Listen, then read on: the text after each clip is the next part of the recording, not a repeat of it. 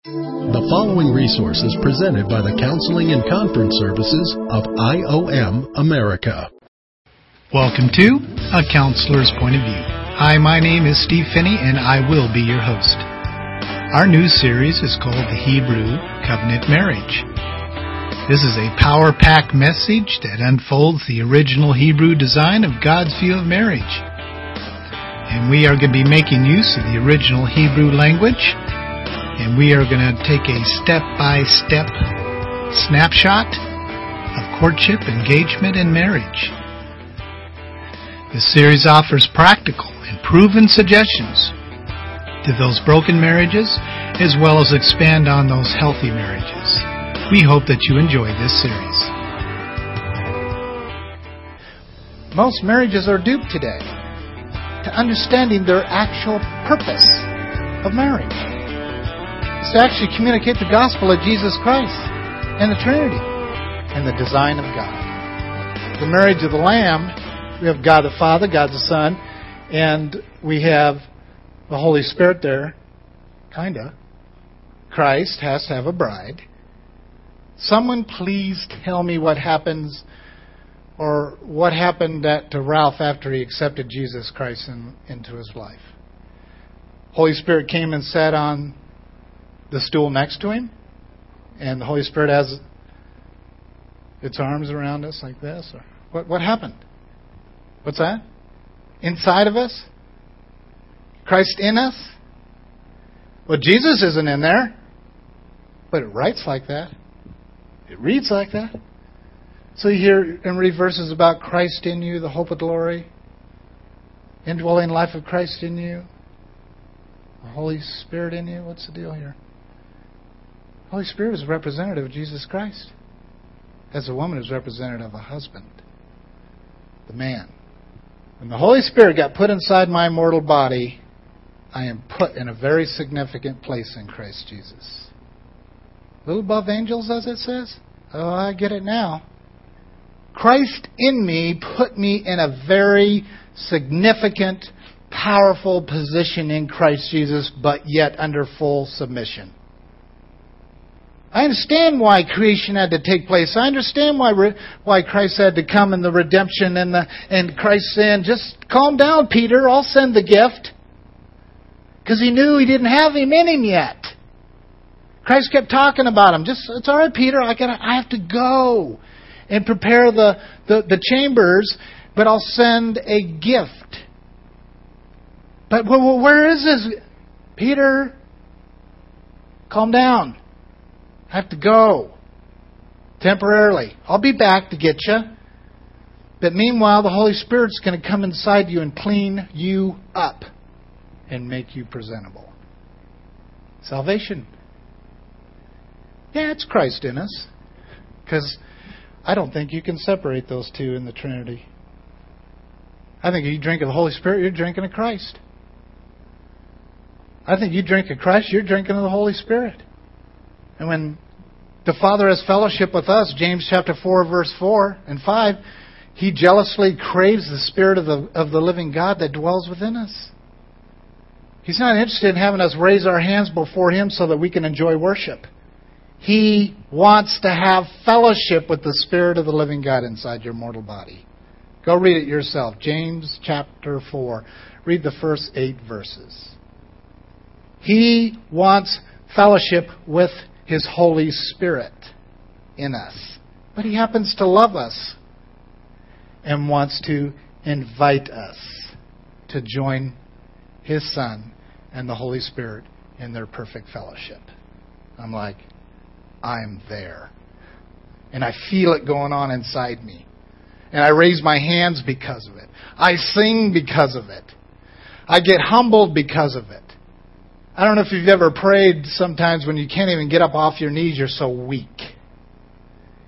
Because God's sucking every ounce of human strength out of you so you have nothing to hold yourself up with but the Spirit of the living God. That's all possible for every Christian. But we're kind of control freaks. We don't want to let go. It's like a woman not wanting to let go and leave the lights on making love with her husband. I don't want to let go.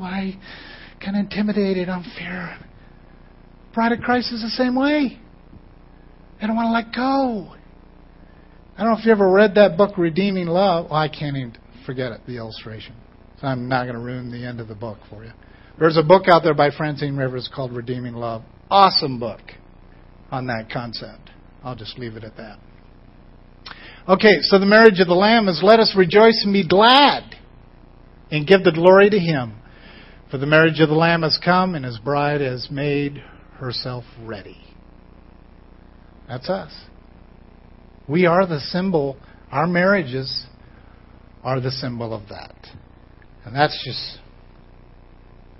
just pure juice there. In summary, God the Father established marriage to prepare the way for His Son to be united with His bride, the church. Satan works to destroy the institution of marriage in order to attack the institution of God the Father, God the Son, and of course, God the Holy Spirit. Satan cares not for you or the premise of earthly marriages. The enemy is out to do what he does best. Challenge the oneness of Trinity of the first family. It's not about you. It's not about me. He doesn't really care about us. You know, I'm like a watered up piece of paper thrown into a trash can to him. He doesn't care. But you know what? He cares an awful lot about the Trinity. It messes with his mind. See, because the Trinity, I don't care whether you agree with what is shared or not.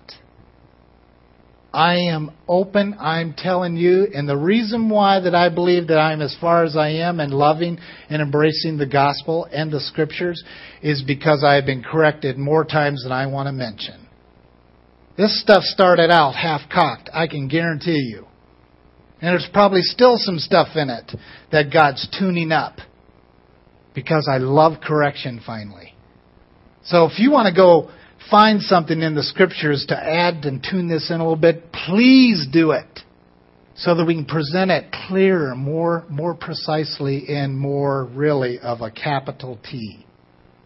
Now here's my warning before you take your little break. I don't want to really apologize because I'm kind of not apologizing. But I do need to say this, and the chairman of my board pretty much encourages me almost every conference to say it. He says, Finney, you are very loud, and you're very dogmatic, and you're very immovable, and you got to tell the people that you're just passionate and you're not trying to offend them. So I do say that to you because you may want to get in your truck and leave after this first session.